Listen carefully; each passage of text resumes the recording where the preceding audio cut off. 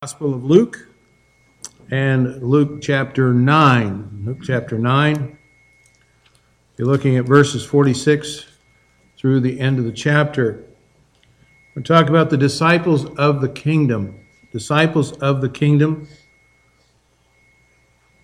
And we talk about the kingdom. That's a word that brings to mind all sorts of, I think, probably mental images, maybe of a throne or banners or castle walls. A crown, those kind of things. We have images, and that's not something that is exclusive to us. But Jesus promised in chapter 9, verse 27, that some of his disciples would not taste death until they had seen the coming kingdom. And I'm certain this brought all kinds of sorts of speculation to the forefront, and of course, some of them were able to go on the Mount of Transfiguration and see Jesus and Moses and Elijah and hear the voice from heaven. This is my beloved Son in whom I am well pleased. And then there was the wondrous experience, and that was Peter, James, and John literally seeing heavenly glory. And so we talked last time about coming down off the mountain. We have a mountaintop experience, and then what happens when we come down off that mountain? What happens next? And so if this is a preview of things to come, then what would the fullness of the kingdom entail? So it's at this point that Jesus begins to focus his effort on teaching the disciples about the kingdom. In doing that, a great many of their misconceptions are overturned, and as we read along with them here, perhaps some of our own misconceptions will be dropped by the wayside as well. So first of all, talk about kingdom greatness in verses 46 through 48. Verse 46, we read, "Then there arose a reasoning among them, which of them should be greatest? And Jesus, perceiving the thought in their heart, took a child, set him by him, and said unto them, Whosoever shall receive this child in my name, receiveth me, and whosoever shall receive me, receiveth him that sent me. For he that is least among you, all the same shall be great." Some of us will remember a number of years back, a fellow by the name of Muhammad Ali, better known or previously known as Cassius Clay, before he converted to Islam. But he would raise his clenched fist above his head and he would claim, "I am the greatest."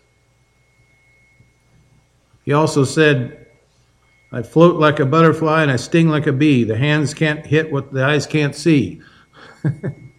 He was quite the poet. But he really thought he was the greatest. And it's a measure of the way the world views greatness. How does the world view greatness? Well, they think about strength, about power, about position, about influence. Those are the ways in which we normally measure greatness. At least the world does. And the disciples of Jesus were not immune to such ideas. This came to a head one day when they began to speculate who might be the best or the greatest disciple. James and John might have thought they were better because they had been with Jesus longer than, say, Thomas or Matthew. Or perhaps Bartholomew looked at Peter and thought, well, at least I'm not known as the apostle who with a foot-shaped mouth. Remember, Peter always was sticking his foot in his mouth. But so the argument kind of resulted there, and the text seems to indicate that they were reluctant to bring Jesus into the argument. They knew enough to know they shouldn't be arguing about this subject. And I don't know if you ever experienced something like this when you were a child. I did. I think there were times my younger sister and I would start to argue. I know you can't believe that, but we did. But we knew enough not to argue in front of our parents because we knew that they would put a stop to that. And usually they would say she was right anyway. But so what's the root of the problem here? What's the root of their argument? Well, I believe it's jealousy and self-ambition. Jealousy is a poison to a church. It can split a church faster than anything. And the disciples were ready to split off and start their own group or maybe their own denomination. They probably didn't know what denominations were back then, but Jesus called them together. And their argument and their petty jealousy was no secret to him, of course. Even if they didn't argue in front of him, he knew what they were doing. He knows what you and I are doing all the time too. So first you notice here a substituted reception. In verses 47 and 48, the disciples had been kind of playing this game of one-upmanship. They were taking shots at each other in order to kind of elevate themselves, seeking status, protecting their prestige, coveting praise, grasping for glory. So what's Jesus do? He responds by giving them an object lesson with a child. There's nothing showing about the kid that lives down the street. He's just a kid. He's snot-nosed. He's knobby-kneed. He's unsophisticated. He's unimpressive. No one ever rolled out the red carpet for the kid down the street. You don't leave your business card with a kid. You don't bring out your resume and say, hey, look, kid, look at all the things I've done. Why? Because, trying to impress a kid is not going to work to any advantage. It might work for you, if you want to show your boss some things, hey, boss, look at my resume. Look at all the things I've done. But it doesn't work for boys. But it's like Jesus saying, you treat people such as I, as though they were me. That's what you need to do.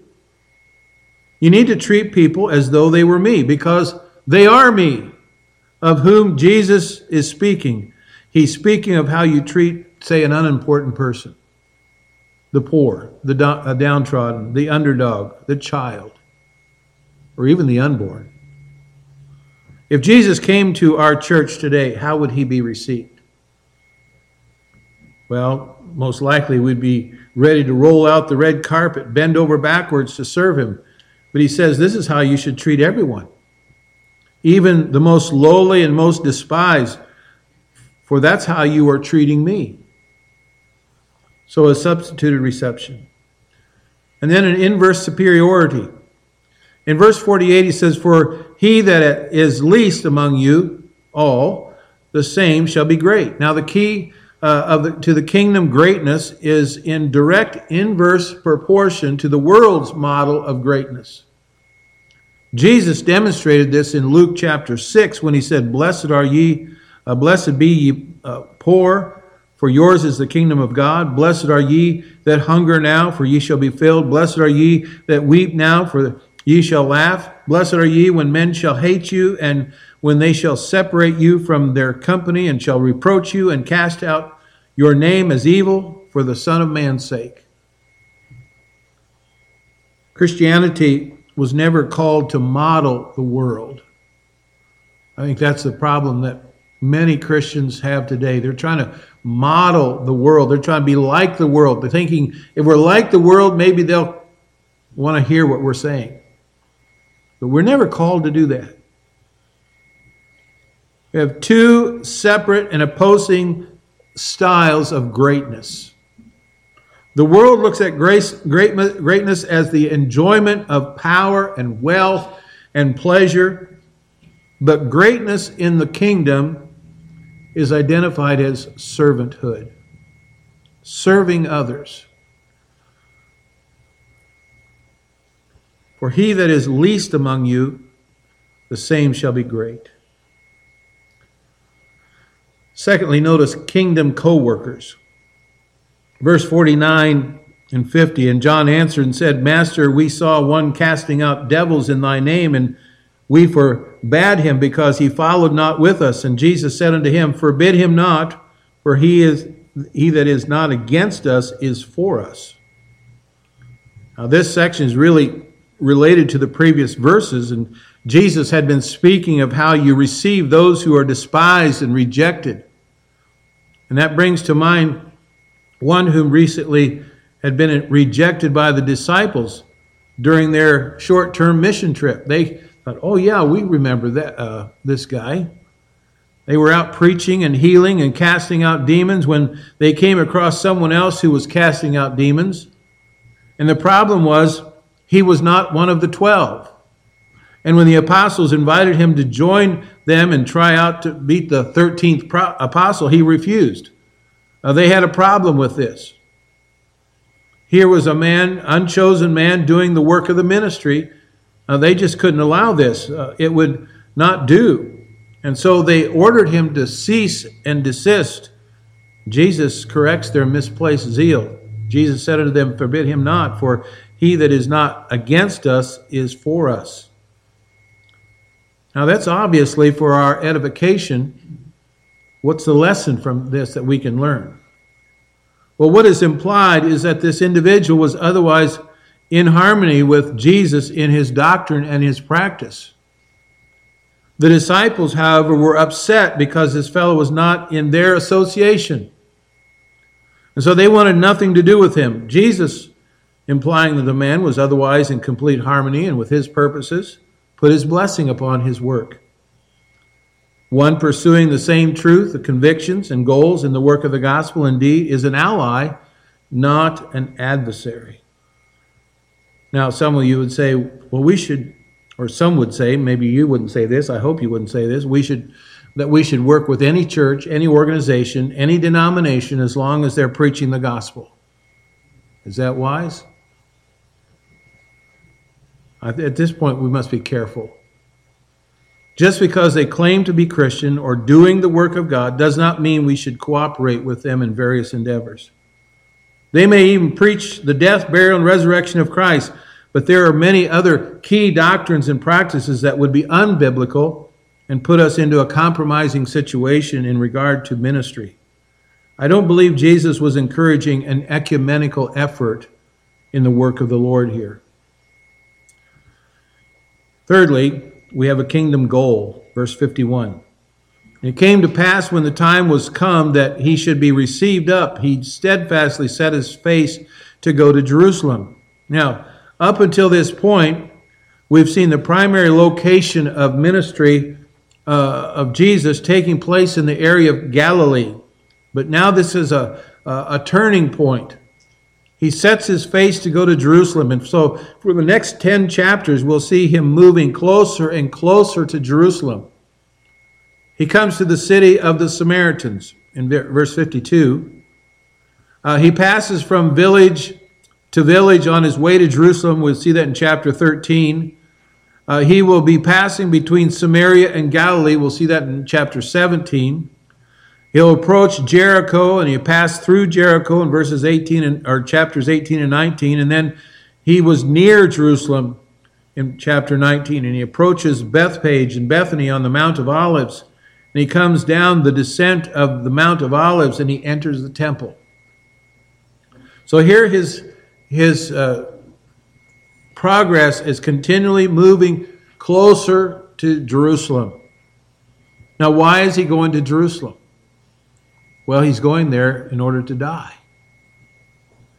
He's going there because he knows that it is there he will be arrested and crucified. He's going there to become a sacrifice for sins. It's to that end that he has set his face to go to Jerusalem. Now that, I believe, is filled with significance. Throughout the Old Testament, when one spoke about the presence of the Lord, one spoke literally about being before his face. When Adam and Eve first sinned in the garden, immediately resulted in their sin that was they sought to hide themselves from the presence of the Lord. It tells us in Genesis 3:8, and they heard the voice of the Lord walking in the garden in the cool of the day, and Adam and his wife hid themselves from the presence of the Lord among the trees of the garden. So the presence of the Lord is something that there was concern about being moving away from his face. But also the presence of the Lord brings blessing to people.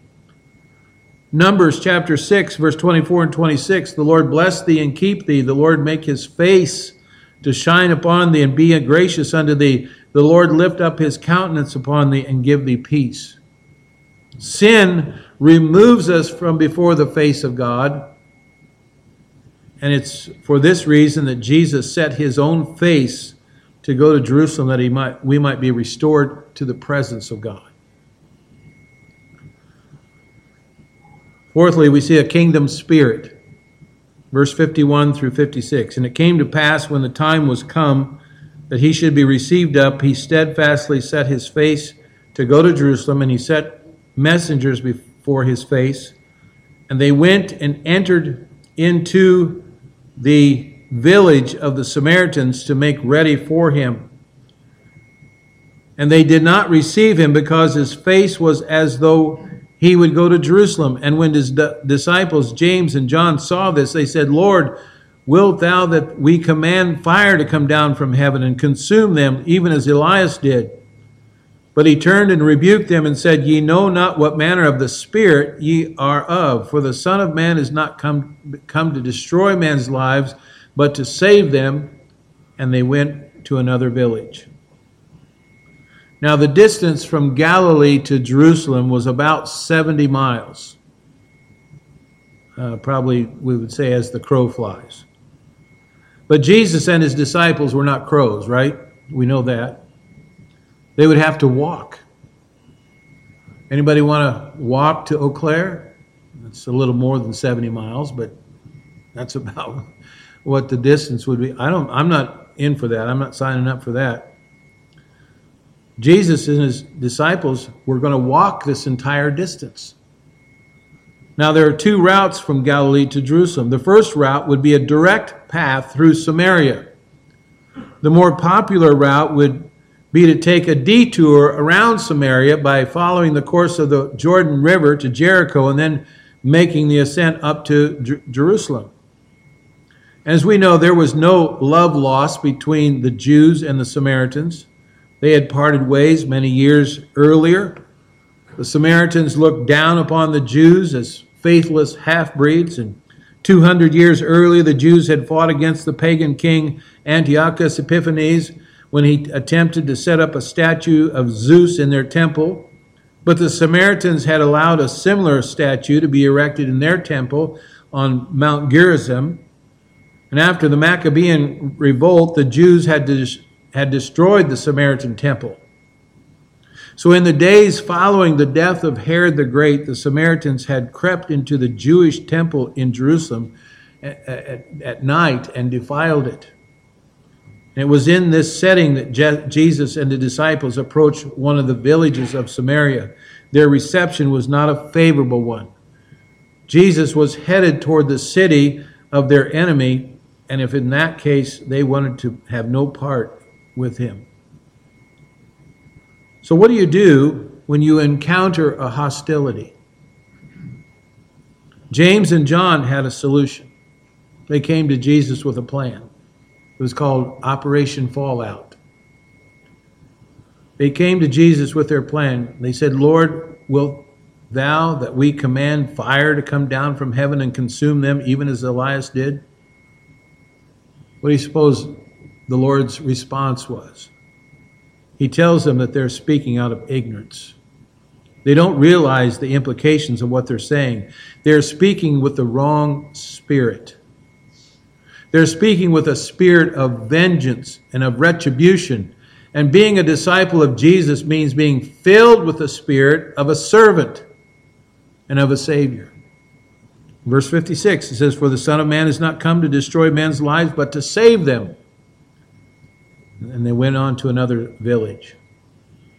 So they had a plan, but it wasn't a very good plan. It wasn't a plan that Jesus would approve of.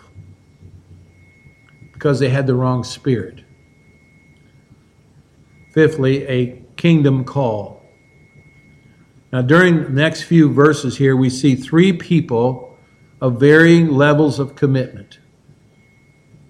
Each has a limited desire to follow Jesus. Each wants to become a disciple. But the real question is whether they're willing to count the cost of discipleship. The first one is a hasty disciple. The hasty disciple we find in verse 57. And it came to pass that as they went in the way, a certain man said unto them, Lord, I will follow thee whithersoever thou goest. And Jesus said unto him, Foxes have holes, and birds of the air have nests, but the Son of Man hath not where to lay his head. Here we have the hasty disciple. The first man was ready to follow Jesus anywhere. At least he thought he was. The reply of Jesus seems to indicate that he had not counted the cost of that decision. He was ready to follow Jesus anywhere, but was he ready to follow Jesus if it meant they had no place to go? We call this the hasty disciple. And then in verse 59 and 60, we find the hesitating disciple. And he said unto another, Follow me. But he said, Lord, suffer me first to go and bury my father. Jesus said unto him, Let the dead bury their dead, but go thou and preach the kingdom of God. So Jesus is calling the second man to follow, but the man attempts to evade the cross with an excuse. He has a more pressing priority. There are family matters to which he must attend. Now, at first reading, we might think, we could sympathize with this man. This poor man has just lost his father, and he wants to attend the funeral and pay his last respect. Certainly, Jesus would be sympathetic to this. Now, some commentators have pointed out that there is no mention of a recent death of family. This man is really saying, well, just let me go home and attend to my family and await my father's eventual death, and then I will come into my inheritance, and then I'll be ready to follow you then. Now, we really don't have that said here. We're kind of speculating at that point. And that kind of reading is not specifically mentioned here. But if we understand the words of Jesus, we must read what they do say, not what they do not say. The point of this passage is that there is an urgency that there be no delay. Jesus is calling this man to follow, and he's calling him to follow now. He doesn't want any excuses, doesn't want anything, even if it has to do with family, he doesn't want excuses to be made. Brings us to the undeciding disciple in verse 61. And another also said, Lord, I will follow thee, but let me first go bid them farewell, which are at home at my house. And Jesus said unto him, No man, having put his hand to the plow and looking back, is fit for the kingdom of God. So the man is ready to embrace Christ, but he has a problem, again, with divided loyalties. He will continue to look back, regretting what might have been. He's kind of the counterpart of Lot's wife, who longed for the pleasures of the previous life. Now, as we look at these three disciples, notice the hasty disciple was too quick. He didn't count the cost. He didn't realize what it would take to be a disciple. The hesitating disciple was too slow. He didn't put Jesus first. He was putting his family first. The undeciding disciple was too easy. He wanted to follow as long as it was under his own terms. Question is, which are we? Have we counted the cost? Are we ready to give everything that we have to Jesus? Are you ready to be his disciple? Until you are, you're not fit for the kingdom of God. I did come across a testimony of one preacher who said this, I was 17 years old and fresh out of high school when I gave my life completely and unreservedly to Jesus Christ. My prayer to him at that time was, Lord, whatever I have, and whatever I am is yours. And I think that's a good thing to say as a young person. But many times it's easy to say when we're young and we don't have a penny to our name. We're poor as church mice. But as you get older, you begin to accumulate stuff, don't you? It isn't long before all that stuff begins to accumulate you or own you. I would be lying if I did not admit the feeling of the pull of materialism. The older I've gotten, the greater has been my ambition to get rid of stuff. Well, most of it anyway. Come on. Those things that served to weigh us down. In fact, I've kind of learned to travel lightly now. My wife, she's another story. She takes everything, including the kitchen sink, because she never knows what she's going to want to wear, right? Or she might need something. So you got to take a bunch. No, seriously, listen. I think we need to understand the words of what Jesus is saying here. Back in chapter 9, verse 24, for whosoever will save his life will lose it, but whosoever will lose his life for my sake, the same shall save it. For what is man advantage if he gain the whole world and lose himself or be a castaway? Sometimes we can get so attached to the things of this world that we're not willing to follow the Lord because we might have to give up something. I think there's a great deal at stake in this passage. There are teachings of life and death, the potential for great gain and great loss. The question is, what are we holding on to? Choose life or choose Christ? Let's pray.